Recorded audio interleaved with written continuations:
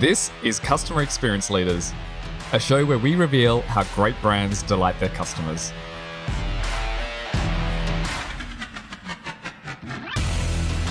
On the show, we chat to the unsung heroes of customer experience. These people are often working behind the scenes, sometimes with, but often without customer experience in their job title. Each episode will give you helpful aha moments and leave you with practical takeaways. I'm your host, Michael Momsen. I'm absolutely thrilled to have Emma as our first guest. In this show, Emma shares her fascinating stories and approach to how Lush ended up becoming the 2018 Innovative Customer Experience Retailer of the Year. And they did this in a way that focuses on simplicity. They did it without any expensive consultants or any fancy, complicated software. So this is a great show if you want to hear how they practically built a customer experience strategy which is both easy to understand and implement to get results. Emma, thanks so much for being on the show. Really looking forward to exploring your journey. And before preparing for this, I actually went into a Lush store with my two daughters, and oh my God, it was so hard to get them out of there. So maybe tell us a little bit about the Lush experience. So Lush is an international cosmetics retailer, and basically we sell cosmetics, and we're best known for our bath bombs. So if your two daughters went in there, they were bound to be bouncing around the bath bomb section.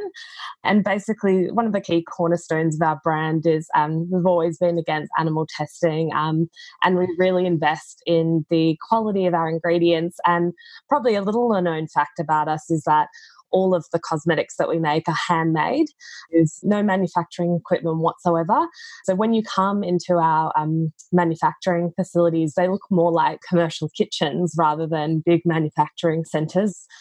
Yeah, so I guess we like to think of ourselves as a bit of a kooky, innovative brand in a way. And we like to disrupt the cosmetics industry in particular and do things completely differently. That's exciting. And the handmade side of things, is that done like in one market or is it done locally in each market? How's that done behind the scenes? Pretty much we have 9 manufacturing centres all around the world.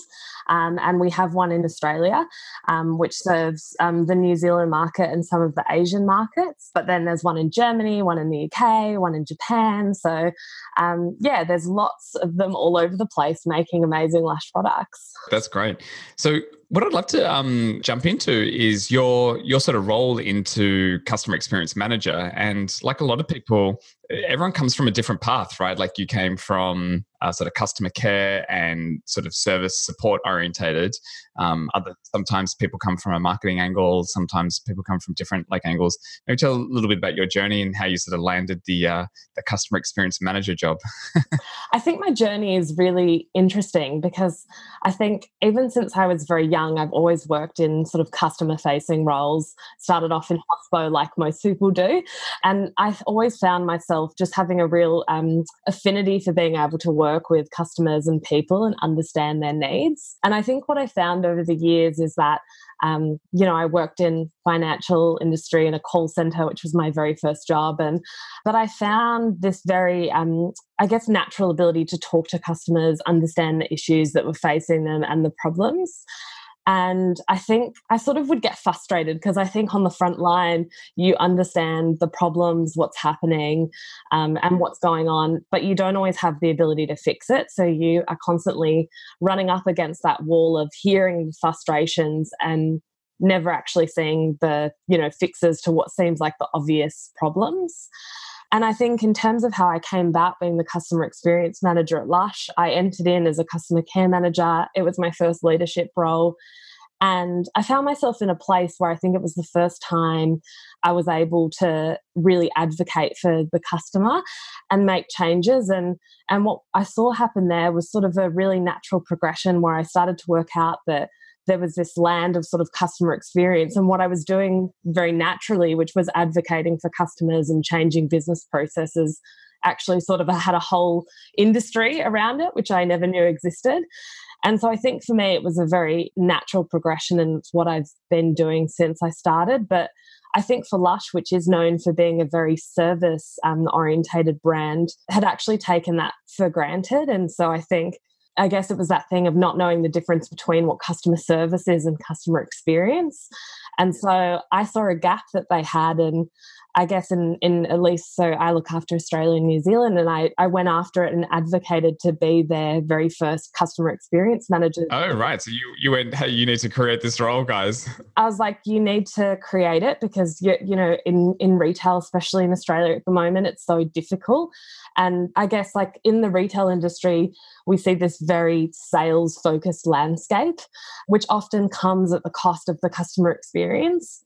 I saw this gap for it, and I basically said, we're going to get left behind if we don't create a space for it, and if we don't give someone the ownership to help everyone else in the business get there. And so I guess my role came about by really just naturally advocating it for the business and really seeing the opportunity to have that role so that we could truly create a proper space for it. And we should just touch on like how you think about service versus experience. I mean, like it's sort of the definitions have been explored to death with, you know, professionals and what have you. But I think you uncovered an important point, which is, you know, obviously great service, being on the front line and being empathetic, but then seeing the processes that are broken and then not being able to do it. Like what were some of those common themes that made you go, I want to go back and like fix stuff behind the scenes? There's so many. I think a lot of it is, and it probably comes back to just my initial, when I, you know, worked in financial services. And what I saw is that a lot of the contacts that we got through to that contact center would be people just had such a poor understanding, or, you know, a really poor understanding of financial literacy. And the process was broken up front. Just, you know, for example, getting something like a credit card is very, very difficult. And I received something like 12 weeks training to understand how a credit card operates, to help a customer with it. So when you think like an agent receives 12 weeks training just to understand how to explain a credit card to, you know, their customers. So what hope do the customers have? So I think what I saw through there is just people, you know, they had great financial literacy up the top, but they didn't understand how that directly correlated to the customer. And I remember one of the things that I did was I had a customer over the phone who for weeks had kept calling into the call center. And I remember creating a diagram for them just to, you know, try and explain how credit card interest worked. And I remember basically a really simple financial, you know, credit card interest diagram actually was able to explain that to them. And it was something that, you know, the senior team had been trying to explain to customers. And, you know, they'd sat in meeting rooms and created all the pamphlets and all the things. Obviously, there's so much understandable compliance that goes into that. But it was just that, you know, if they'd come down to the front line, they would have been able to see that that was never going to work, in terms of they didn't see it from the customer's point of view at all. And I remember going to one of those sort of customer meetings where you get together and handed over the diagram. And what was a very, you know, simple process, they were really shocked by how the simplicity of it had actually changed the whole experience for that customer and got them to understand the credit card interest, basically. And I think what I saw is, I think so often customer experience and even customer service gets overcomplicated.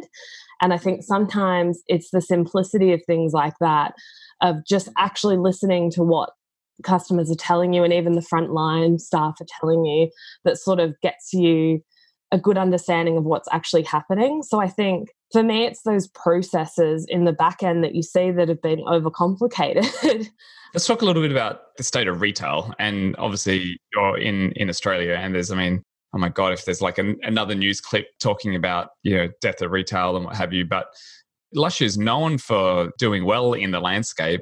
Maybe a good place to start is like when someone says, oh, retail, like what's the state of retail? Like maybe let's start there, and then we can kind of dive a little bit deeper. For me, I feel like at the moment, retail in Australia is broken in some aspects. I feel like a lot of retailers are desperately trying to catch up with customers' needs, and we're not quite there yet.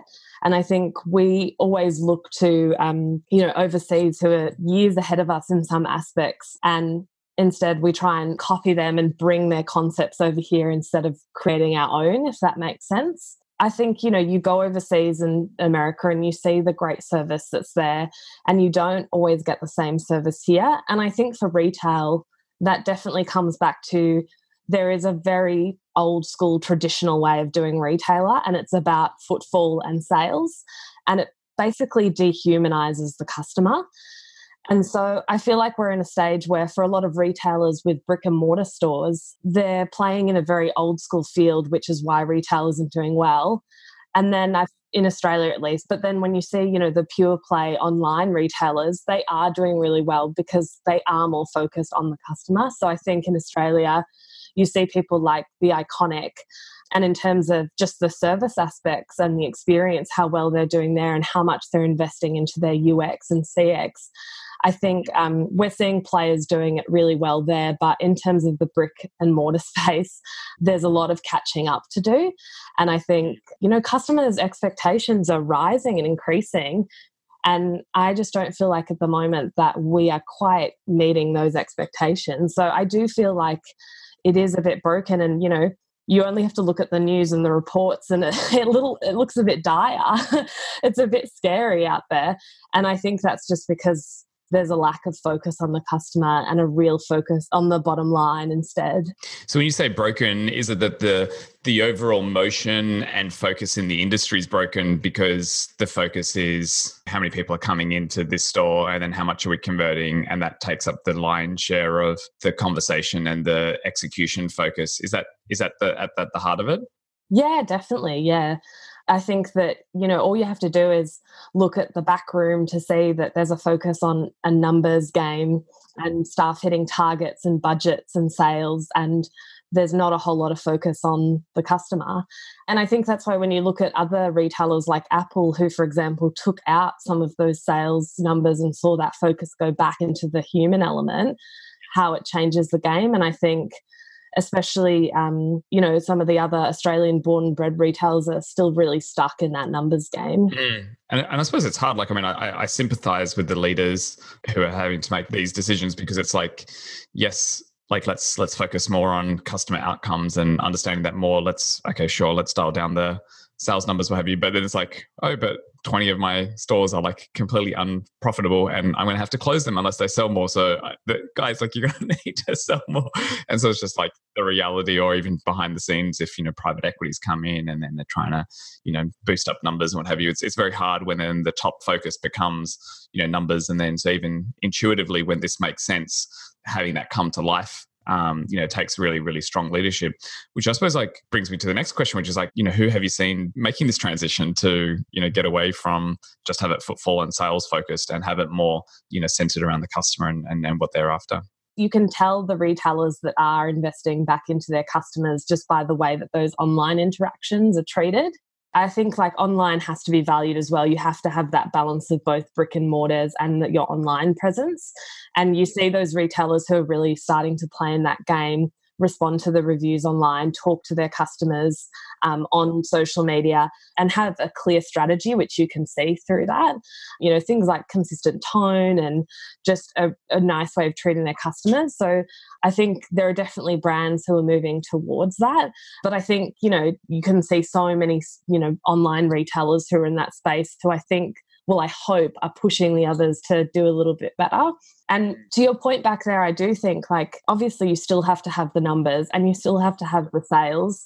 And that's so important. And I think the challenge for any customer experience manager or people is actually we need to be able to tie the numbers to the results that customer experience initiatives actually achieve. And I think that's how we'll get retailers on our side and move away from that traditional old school sales at any cost sort of focus. Yeah, you're having to champion this cause internally, which often means having to change ways of doing things that we've always done things this way, or I've had results executing it like this. So maybe, tell me a little bit about your journey and maybe any examples that come to mind where you've had to broker this conversation internally and maybe both, ideally had good outcomes, but even if it has just been challenging and maybe still ongoing in areas. Yeah. I think it's really interesting because I think a lot of retailers would struggle with staff costs and just keeping staff on the shop floor. And it's a challenge that I've faced, with Lush and managing because,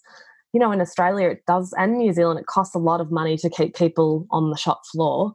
The challenge is for a brand like Lush, you walked into one of our stores, you've probably seen all our pots look exactly the same.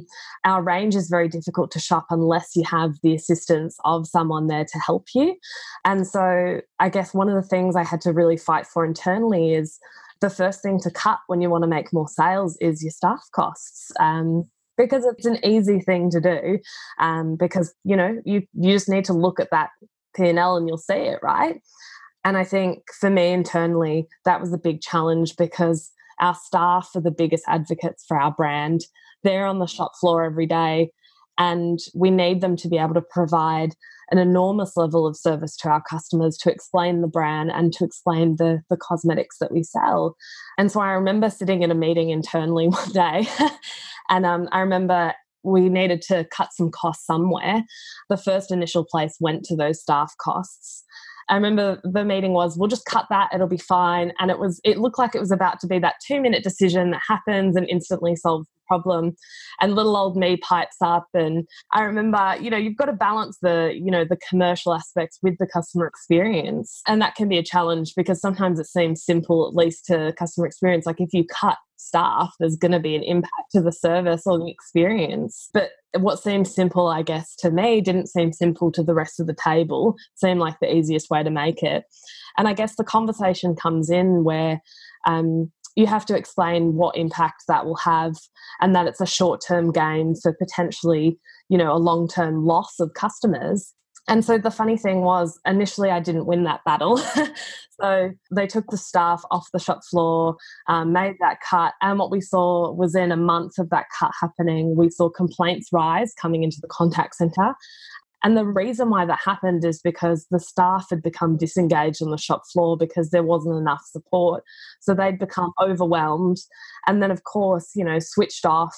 And then attitude complaints flowed in. Yeah, their care factor's not as high and so forth, yeah. Exactly. And I think that knock-on effect can't always be seen, initially when you make that decision. And so I have a really close relationship with the people in the contact centre, being the manager previously. And so they came to me and they said, this is definitely as a result of that cut to the staff costs. And so what we did is we actually went back to the staff and asked them, how are you feeling on the shop floor about the staff cut? And they were really open and honest and told us it is really affecting our ability to do a good job for the customers. And it is having a direct knock-on effect, to the service that's provided. And the staff were just really tired. But we were able to take that feedback back into, to the senior leadership team and explain what was happening, the complaints that were being generated, and I guess show that real knock-on effect that was happening. And I think it wasn't until they saw that, and actually we brought in one of the managers to chat about what was happening, that they understood what the impact of that decision had made to the shop floor. But I guess what had happened had been that classic thing of people making a decision and not listening to the front line and what's going to happen there. Because when I spoke to the manager later on the day, they said, I could have told you if you'd asked me a month ago exactly what would have happened and saved you the time and the stress of doing this.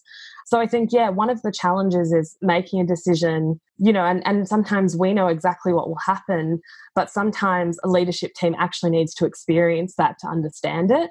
And it's not great, but I think it's that thing of even employees making mistakes. Sometimes they've got to make a mistake to see the outcome. And I guess it's about what we spoke about before. I was able to show the direct effect of what was that happening through the complaints numbers, through talking to staff, and then present it back and really paint that picture. And I think that's so often where you need to paint that picture for them and present it back and do that stakeholder management. So I think that's where, one of those costs versus experience of customers really came into it. What I like about, how you approached it is it's a blend of data and story, because, sometimes just a data point on its own, is quite impersonal, like just seeing a chart, or a number, but then both humanizing it with the stories and then, bringing your store manager and what have you. So what happened? I'm on the, on the edge, I want to see. I'm hoping it's like we flooded the stores with staff and everyone's happy, and then the sales doubled and like there was a better commercial outcome.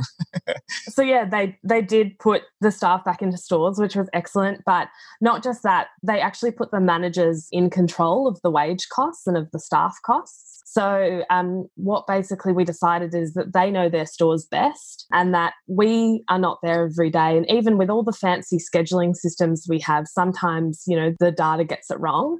So the managers, they're on the shop floor every single day. They know best how to resource their stores. And I suppose they also know like the team dynamics as well. Like when I have this person on shift with this person, like actually they can handle it, even though the numbers are only two, but actually they're so great together that they're sort of stronger than three or whatever it may be. Yeah, exactly. And so what we do see is that when they get to make the decision and when they roster the staff, one, they're accountable for the decision. So if they do roster too many staff on and that affects the sales, then they know then how to fix it. They've got to cut hours during the later part of the week. And so I guess we sort of took that, letting that senior team make the mistakes and then applying that to the managers. So what we've seen is that more often than not, the managers accurately resource the stores correctly and it doesn't affect the sales numbers. And what we have seen is that when the floors are accurately staffed with the manager's input, that we do have better sales results. So it's pretty straightforward in terms of it makes sense when you think about it. When we think about the old school way of retailing being completely footfall and then sales orientated, and then ideally you're thinking about customer outcomes and then empowering the team to be able to get the right team in place for that. How have you gone on that journey of balancing those two? Because there have to be commercial outcomes and it has to make sense. We sort of can't have stores with 5 people loving customers and they all work out with a great experience and it's losing money. So how have you gone on that journey? It's always a challenge balancing both the commercial outcome and the customer experience outcome. And honestly, I think that there are battles that you win and there are battles that you lose, and you have to pick and choose which ones to go after, right? At Lush, the challenge has been, there have sometimes had to be really difficult decisions about, things like stores and teams that work in them. But I think, a really easy example of it is something like sales in retail and how I look at it. And if you actually look at the best salespeople in the teams and at Lush, it's not that they're looking at the numbers, it's that they just actually understand what customers want and what they need. So, I think there's a difference between people who chase sales and go after sales at any cost versus those true, really great salespeople. And they're just the people who really understand the customers. So a great example of it is we have 2 stores in the same state. And what we saw a few months ago is we saw one store, they had amazing sales and they were doing really well. But what we saw is that there were some really aggressive sales tactics happening in there. And as a result of that, customers would actually go to the other store in the state to return the products because the sales tactics had been too aggressive. And the difference was that other store that we saw really has a people and customer focused. And though they don't see the same amount of sales, they don't get the same amount of returns. So overall, they're making roughly the same amount. And one of the challenges in the business, again, I think this is really interesting, when I saw that behavior, the business initial's reaction was that store's doing really well, that's fantastic. And what I had to actually say, and I think it goes back to that storytelling element, is actually showing the story and what was happening between those stores and creating a competitive landscape. And so I think people's initial reaction is to often look at the sales and when they see good sales, go, that's great, just let it keep going. But I think you have to truly understand what it is and then build the right culture which facilitates great sales that come from really understanding the customer. So I think at Lush, most of our stores do that. You always have people who really want to make those numbers, and that's great. And we don't not like those people, but it's just about how they go there. So I often in a meeting will say to the business, are you making a short-term decision for short-term sales gains, or are you making a long-term decision for long-term retention and long-term sales gains? And I think part of our job is to let the business know when they're making those types of decisions. So I guess for us at Lush, the challenge is how we move through that maturity cycle of, being really mature in customer experience when we're at the lower scale, and how we make sure we don't go back to the start where we're only focusing on the sales. Yeah. So you mentioned that CX maturity scale. I can't let that one slip by. I want to understand, where did that come from? Whether that's something that you pulled together on your own, or how did you work that out? I found the Temkin cycle and use that. But I guess in a business that's just starting, I rejigged it so that it was more Lush friendly language. So in our business, having a whole lot of people who are, I guess, because we consider ourselves a very disruptive brand, we have people who come from very different backgrounds. And I guess some of the customer experience language can be a bit industry specific. So I think when you're talking in a bunch of like professionals who are all doing that type of work, that they understand it and it's inclusive within that group of people. Most of the amount of work that we do as customer experience professionals happens with managing the stakeholders in the business. And I think if you talk in the jargon, then you are at risk of isolating them unless they know exactly what it is. So I think it's really important to take the jargon out of it when you're speaking to the stakeholders and speak to them in the language that they understand and are open to, because I think you're at risk of either becoming the expert in the business and being, in charge of customer experience only. So yeah, I think you have to demystify it and just spell it out. So, voice of the customer sounds great, but when I talk to people about that, they're like, what is that? So I just say, it's about customer feedback, hearing what customers want from you. So you have to meet people where they're at and talk to people in a language that they understand. And especially in my role, when you're talking to store managers who might never have worked in a corporate office before, you've really got to dial down the jargon and make sure that you're talking in really easy language and meeting them where they're at, because that just makes you more relatable. What's really ironic about it is that you've taken the customer experience industry stuff and then actually made it a better customer experience for your internal stakeholders by making it easy to digest and understand to get the outcomes that are customer oriented. So there's a lot of meta points there. But let's go on the journey. So you've got this report, you Lushify it, and what did you pull together then? Yeah, so I basically pulled together a presentation which showed the business exactly where we stood in terms of the maturity. And I guess, where there's like a tipping point where a business finds itself. And what I did is called them stage 1 and stage 2, which the first is you're interested in it. The second is you're going to invest in it. And then, those 2 stages are about the tipping point, and where you either continue to move forward or you get stuck or you just go back because it's too hard. And so, I pointed out in stage 5, which is embedded, so where it's, people are practicing it, they're talking about it, it's flowing through the organization in terms of all of those customer-centric behaviors. I pointed out, I guess those sort of top 20 brands that we look at, like Apple, and then talked about look at the types of behaviors that they demonstrate, look at how their shops flow, look at their staff, and talked about that, and then said, compare that to us, and in organization we have a mismatch. So we have great service but not great customer experience overall. And I think that was really surprising to people and not an easy thing to swallow, because I think we are a brand that really does care about the service that our customers get, but it's completely different to that experience. And I think the next part of that presentation was actually really clearly spelling out that customer service and the customer service department are not the same as customer experience, and that they're 2 different functions. Obviously, are closely intertwined, but one is not the same as the other, and that we can't get them confused. So I think that's really important, because you're setting everyone up to know what we're actually doing and where we stand. And I think giving people a bit of a shake-up, and I think businesses do think we've got great service, so we're fine, it'll continue like that. And I think especially when you work for a brand like Lush, who is known globally to have a really great service, we've won awards and it's fantastic. But if you're not continually pushing to do better, then, you will get left behind. And I think especially now that's even more prevalent. Customers have bigger expectations than they ever have before. So having great customer service is not a unique selling point.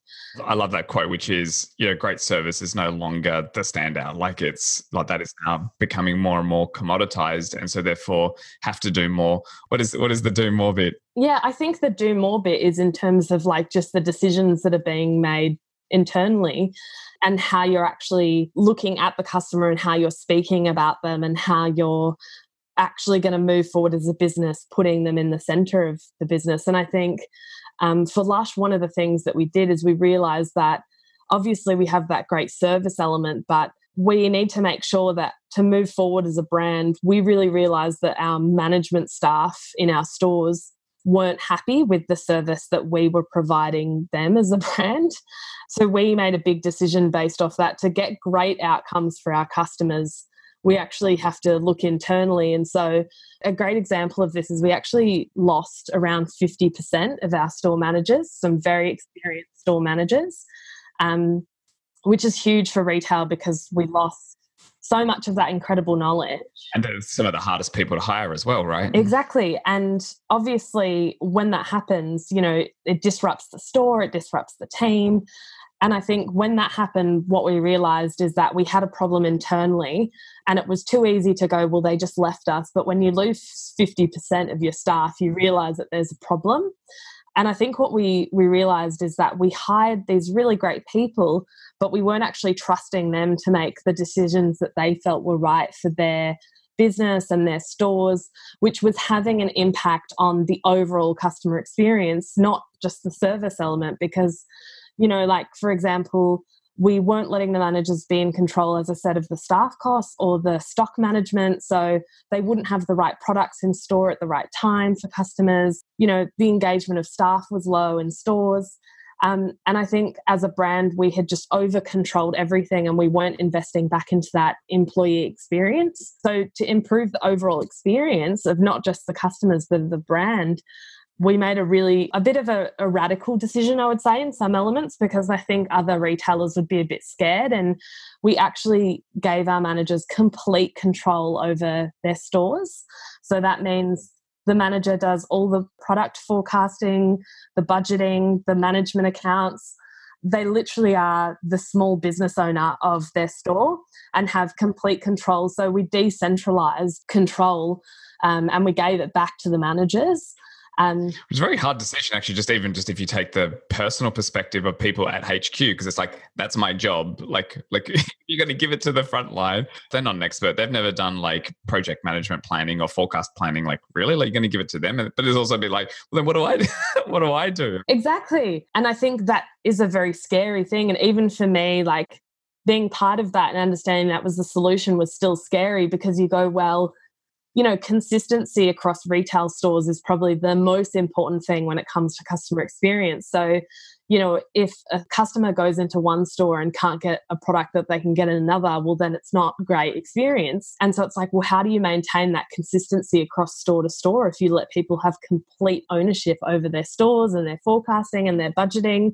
And to be honest, even when we were first talking about it, I had those same sort of thoughts you just sort of talked about. I was like, this is a little bit crazy almost. It feels very, very scary.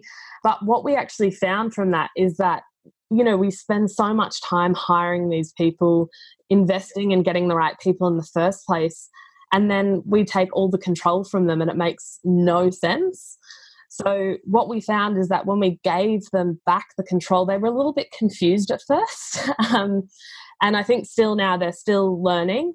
And I think what we've done is that there are obviously experts in our head office who are good at what they do and understand, but we will never truly understand everything that happens in a store because, they are the experts of their store. So a great example of what we saw happen is we released 50 bath bombs about 6 months ago in a full range. And we were really nervous about the forecasting because we were going to let the managers forecast it.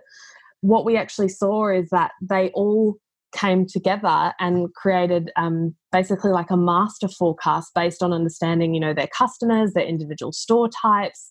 So similar stores would get together and forecast similarly based on the size of their store and their customer needs.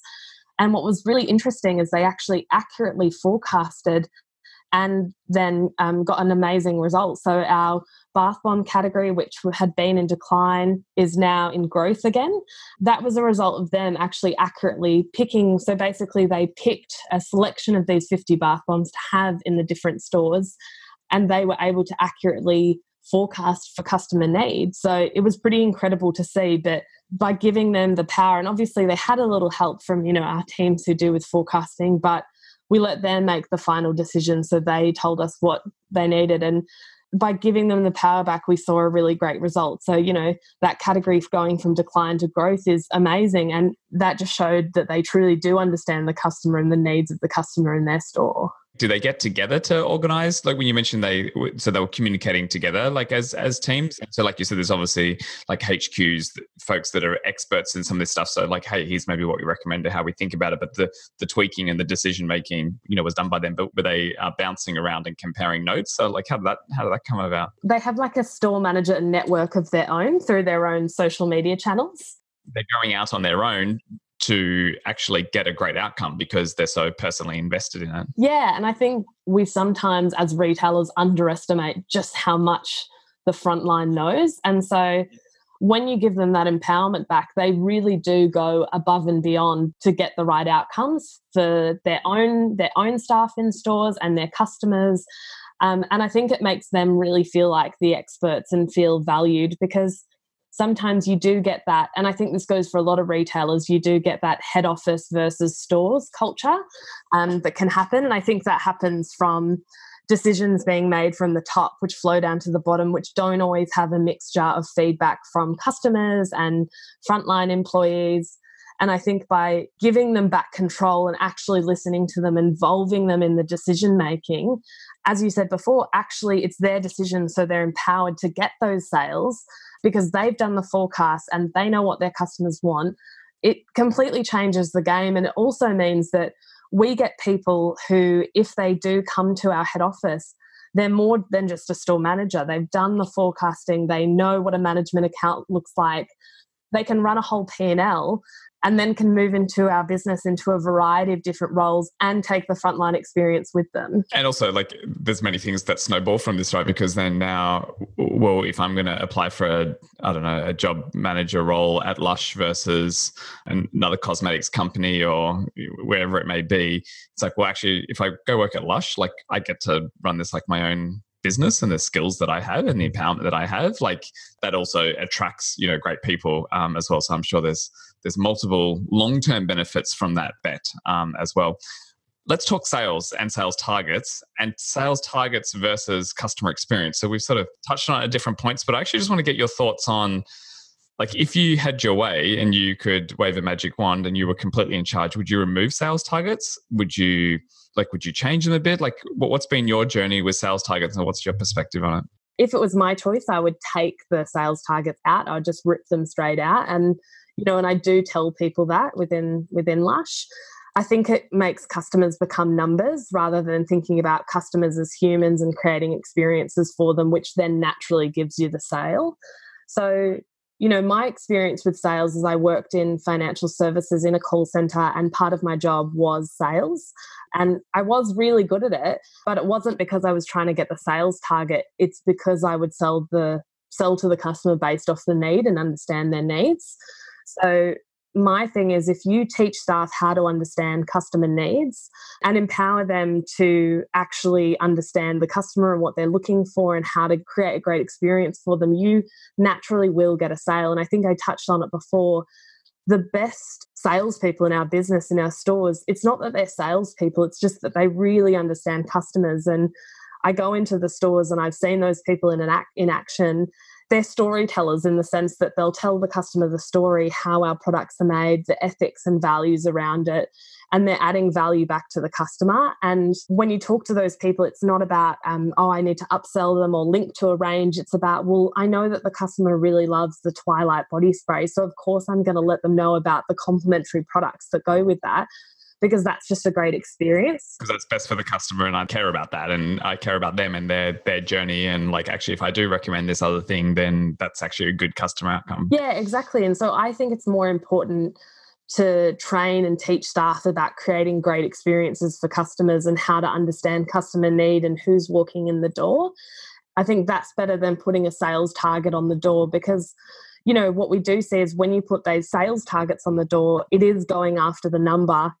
And I think sometimes the sales at any cost type of behaviour, which is often at the customer's detriment, or I think a lot of people have been in that situation where you've gone into a store and you feel almost forced to buy something and it's a bit uncomfortable. And I think when you have those types of sales targets and even individual sales targets for sales assistants, it creates that culture of looking out for the money and the sale rather than looking out for the customer. So I think, yeah, you have to actually train people just to look after, people and customers who are coming into store and actually connect with them on a human level rather than just trying to sell them something. The hard thing commercially is that, well, gosh, like if we removed all the sales targets, like would we just end up with half our stores unprofitable? And sure, that they may go well, over the next 5 years because we've, built amazing loyalty and what have you. But yeah, what's your thoughts on sort of getting commercial outcomes with no sales targets? So when I say sales targets, maybe I should re-clarify. I think you obviously have a number that would be good to hit in terms of what's there. So like when you're forecasting, understanding, what's going to make the business profitable. But I think is when you've got a problem is when you're putting bonuses and you're making individual team members in a team work towards a number during the day.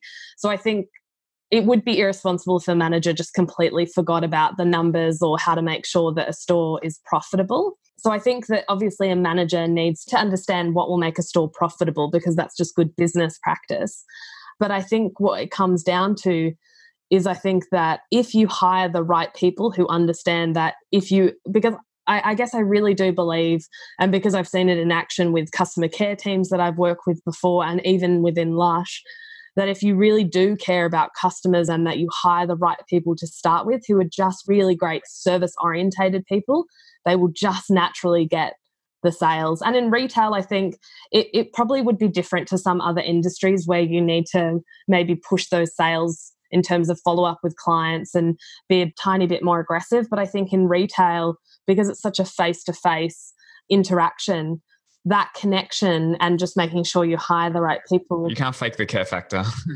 You've got to have a number to make a business profitable. And I think that's just good business sense. But I think making people work towards a number is a mistake. And I think making them work towards great customer experiences and having outcomes for that will naturally get you that number. So I think it's about changing what they're managed on, changing the KPIs, because you'll get the commercial outcome naturally. And we do see that in stores that have really, as I said, those really great salespeople, they get those outcomes really naturally and even exceed them because they're constantly looking out how to, create better experiences. And in terms of that, they will tell us when a process is, impeding the customer experience. So have you spoken to any other fellow retailers who have made the bold move of no sales targets? No, I haven't so much. I think it's from a lot of the retailers I've talked to, it's lesser heard of. I think people do think I'm a little mad when I bring it up. That's okay. I think I respect that other people want to do things differently and do have to balance them. And again, it goes back to what we were speaking about before.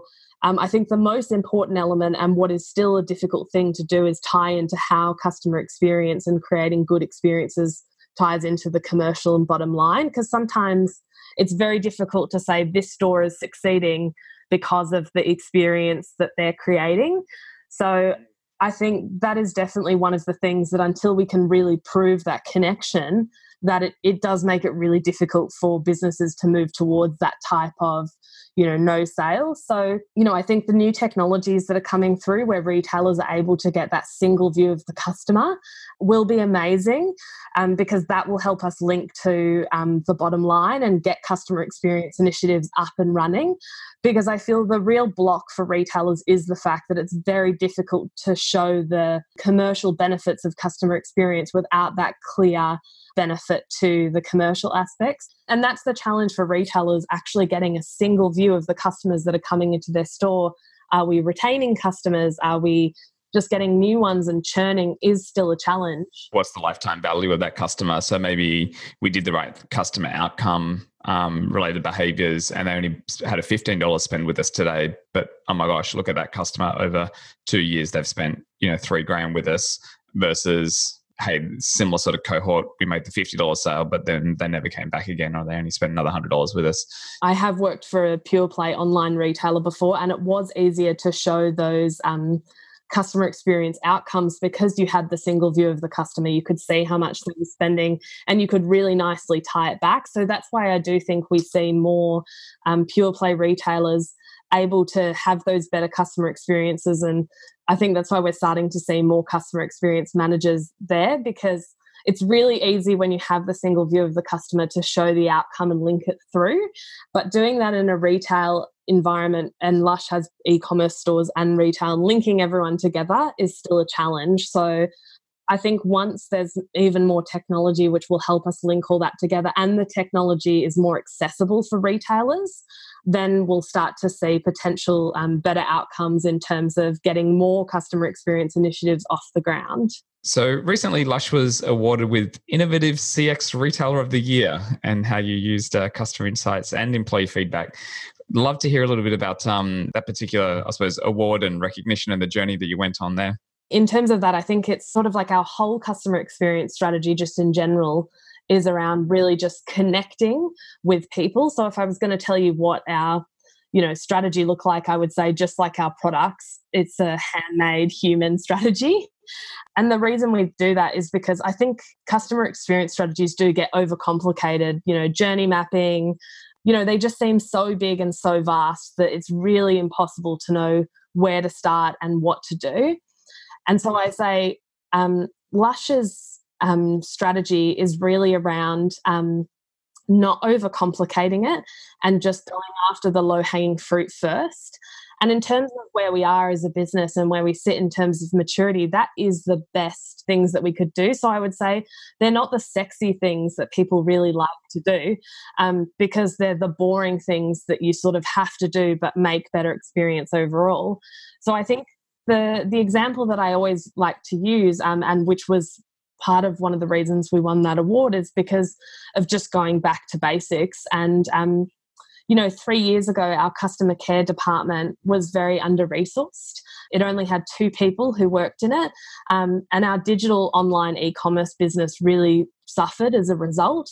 And I think that's because we just hadn't realised how impactful a customer care department can be in terms of what that does to a customer's online experience. And it really isn't the fun project that people want to work on. And so a good example of it is, I like to call it was like the under the stairs department, the department that people know is a problem but don't really want to fix it, so they lock it away. So, it was a department that used to work on Outlook and used to ignore social media. So there would be 3 months worth of, Facebook, Twitter, Instagram comments just left. And I guess we looked like very barren in terms of our engagement with customers and the landscape that was there. And we had such an investment in our stores, but yet no investment into that customer care part, which was really a direct contradiction of what our brand values in terms of our service offering to customers. And so what we did is we just went back to basics and we implemented things that just need to be in there. So that was things like giving that team the infrastructure to be able to handle all those customers on all those different channels. So, like a proper email system, proper social media management. And then, of course, hiring the right people into that team. So it had been a team where it was literally like anyone can do customer care, right? That anyone can do it. So it was like, people who shouldn't have been talking to customers were on the phone because that was how it was treated. So, I guess the really interesting thing was, investing back into that, hiring the right people. So we implemented a whole new hiring system for that department, which made sure we got the best people. And I think another thing is, I spoke about how we empower our stores, but our customer care department now, they have the autonomy to do whatever they want. The only KPI that they're held to is that the customer must be happy after the interaction. So that's their only KPI. There's no adherence to schedule. There's no call times that they have to stick to. What we actually found is when you treat people in a customer care department like humans, and it shouldn't be a surprise, and when you treat them like adults and give them the autonomy to refund a customer if they feel it's right, to send out a care package, or just to surprise and delight them and do something nice for them, that not only do they get great outcomes for customers, but also at the moment our contact center responds to customers within 24 hours. They get things done, and we still have a very large amount of contacts that come through there. But I think a great customer experience is sometimes stopping them from contacting you in the first place. So we work a lot on contact mitigation. So if we see that different customers have contacted us like 50 times about the same thing, we have a system that we built internally that alerts us so that we can instantly set up a new process on our website to make sure we mitigate that contact. So that was really one of the main parts of the innovation that really helped us win that award, because it was a real big investment into that digital business and making sure that the customers who are coming through there got the best experience possible. And as I said, it wasn't the sexiest thing to work on, but as a result, we now have, customer care agents who've worked with us for over a year, which again is a not always heard of in the industry. Generally, agents will churn and burn pretty quickly within 6 months. But we have an amazing group of people who really care for the customers, who go above and beyond for them every day and love to work for Lush, because we offer an environment where they are adults who get to work and get the best outcomes for the customer.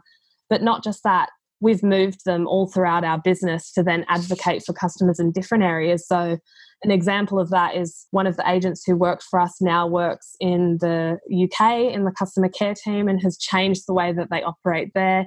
Another one of our agents now works in our people support or HR department, and again has helped implement, how hiring great employees gets great customer outcomes. So we've had a really great knock-on and a flow-on effect from just investing in, in one area of our customer experience, which was really affecting everything overall.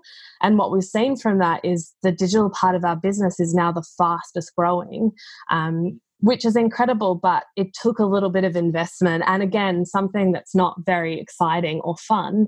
And so I think that was part of the largest part of that award. But also what we found through building that real-time reporting system is how we actually listen to customer feedback and employee feedback and build out customer insights from there.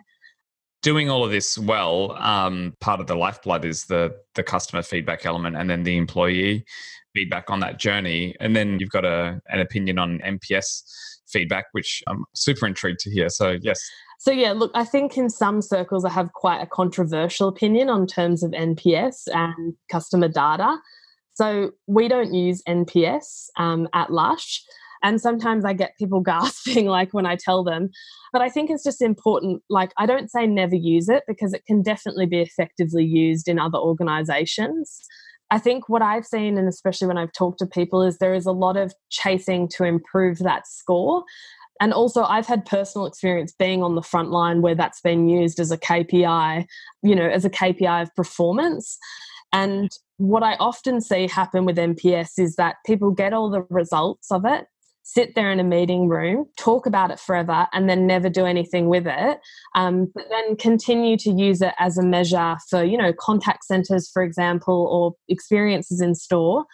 And, I think it puts a lot of onus on the customer to do the work for you, to tell your brand, what's happening. And I think it does generate some complacency, because I think, you see people chasing for it and wanting to get it. And I think people often use it when things aren't doing well in the hopes that it will tell them something. But quite most often is that the people on your front line can already see what the issues are. And even sometimes, the people who work on the leadership teams or in your middle management already know as well. But it's just that no one is willing to actually put the work in to get it done. So what you often find, and I've sat in meetings when I was an agent, you'd get the NPS findings, people would sit in this room and then try and come up with a plan to fix it. But of course, people have their own agendas, they have their own project. And so then by the time that gets off the ground, sometimes it's too late and it's no longer relevant, or it just nothing ever gets done with it in the first place. So I think if you're going to do it, you have a really good structure, and it has to be done for the right reasons and used in a suite of metrics to tell a full story. And I think, if you're just starting off in customer experience, I think there are other avenues which are going to be more beneficial for you to help you tell the story. As you move through that cycle and you want to add more and you want to link back to the numbers and tell a better story, then yes, you can add it in with the right parameters. yeah, I think it's just important to use it in the right way, because when it's used incorrectly, especially, I think a really interesting thing about this, and I've seen it done before, where a survey came through from a customer and they didn't like how loud the music was, and they didn't like the type of music that was on the phones. And so they made a quick action, which was great, because action's the most important element of it. But because the data set was so small, it was the wrong action. So it isolated the rest of the customer base. And I think if people see, for example, the verbatim feedback, they sometimes pick and choose off a very small data set, thinking that's representative of the customer, and then don't get the right action. And, talking to not just people in retail, but other industries, is that less and less people are filling out NPS surveys. Well, I know as a customer, I'm really tired of getting them. And I don't want to fill another one out. And to be honest, if I filled one out and told you what's wrong and you haven't fixed it, then I don't really trust you as a brand anymore. So I think it's really important, if you do it, then everyone in the leadership team has to make a commitment that they'll take action on it, and that it won't just be another metric used as a vanity metric to say, look at our 90 plus NPS, where all your customers and your frontline staff are telling you a very different story. If you were to wave a magic wand, like what do you think is the idea? I mean, maybe where are you in that journey as well, and sort of what would be ideal? I'm a really, really, really big believer in capturing the frontline feedback. And that's something that we're working on at Lush in order to develop a way to capture the feedback, not about how employees are feeling in regards to their engagement, but to get those things. So like when I go out and do a store visit, the manager and the people or our casuals who only spend 3 hours will tell me all the things that customers have told them, what they want changing. So I guess what we see is we see how valuable that feedback is, because when we get it in large amounts, we do see that it all generally matches and we start making the right changes based on that. But I guess what we're trying to do is we're trying to come up with a way of how we can capture that and then use that feedback to make those decisions. Because at the moment, we do get it and we find that that is the feedback that's most beneficial and helps us find, I guess, the low-hanging fruit which we can fix and then move on to other things, and also then go through those maturity stages. So in my ideal book, like, it's about finding mixed ways of getting that customer feedback without always relying on the customer to do the work for you. And, I think there are some amazing things coming out in terms of technology and what's happening with customer data. And yeah, it's really, really interesting. And I think as we go throughout the years, I'm sure that more will come and it'll be easier. But I think there is something to be said for just a retailer going out and talking to their employees on the shop floor, and also talking to your customers. The other day, I jumped on the phone to the contact center and I had a couple of customers call, and they were saying that they couldn't find how long it would take to dispatch an order. And then I looked on the website and I found, I can't find how long it takes to dispatch. So then we just changed that. But I think that's the type of stuff which you just don't know until you either talk to the customer or talk to the staff. So I think that's, in my ideal world, it would be harnessing that and using that really effectively. And also I would say my advice, especially to retailers, is your frontline is so powerful. So go work on a shop floor, interact with them, interact with the customers, and really get that feeling of what the life of your employee is like, and what, how your customer feels and interacts on the shop floor, because there is so much to be learnt from that. And we are in a world with a lot of data and there is a lot of opportunity. But I think, if data told us the full story and everyone acted perfectly as to the data, then retailers wouldn't be in some of the trouble that we are, in terms of, there's a vast amount of customer data out there, demographic information and targeting, but we know that people are irrational and emotional and don't act in the way. So I think there is something to be said to just don't overcomplicate a customer experience strategy, bring it back.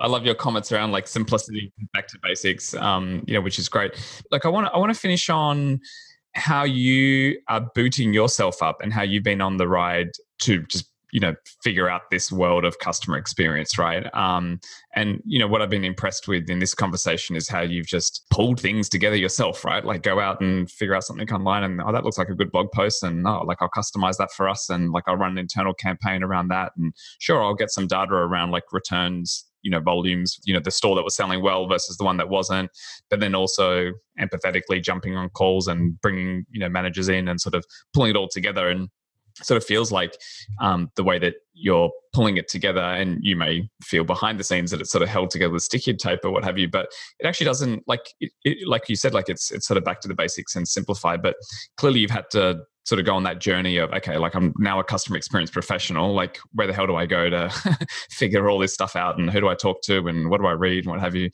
be good to just hear about your personal journey booting up as a CX pro, and what have you found helpful? It is hard because I think initially I would look for like courses or training to understand more about customer experience, and they're just not there.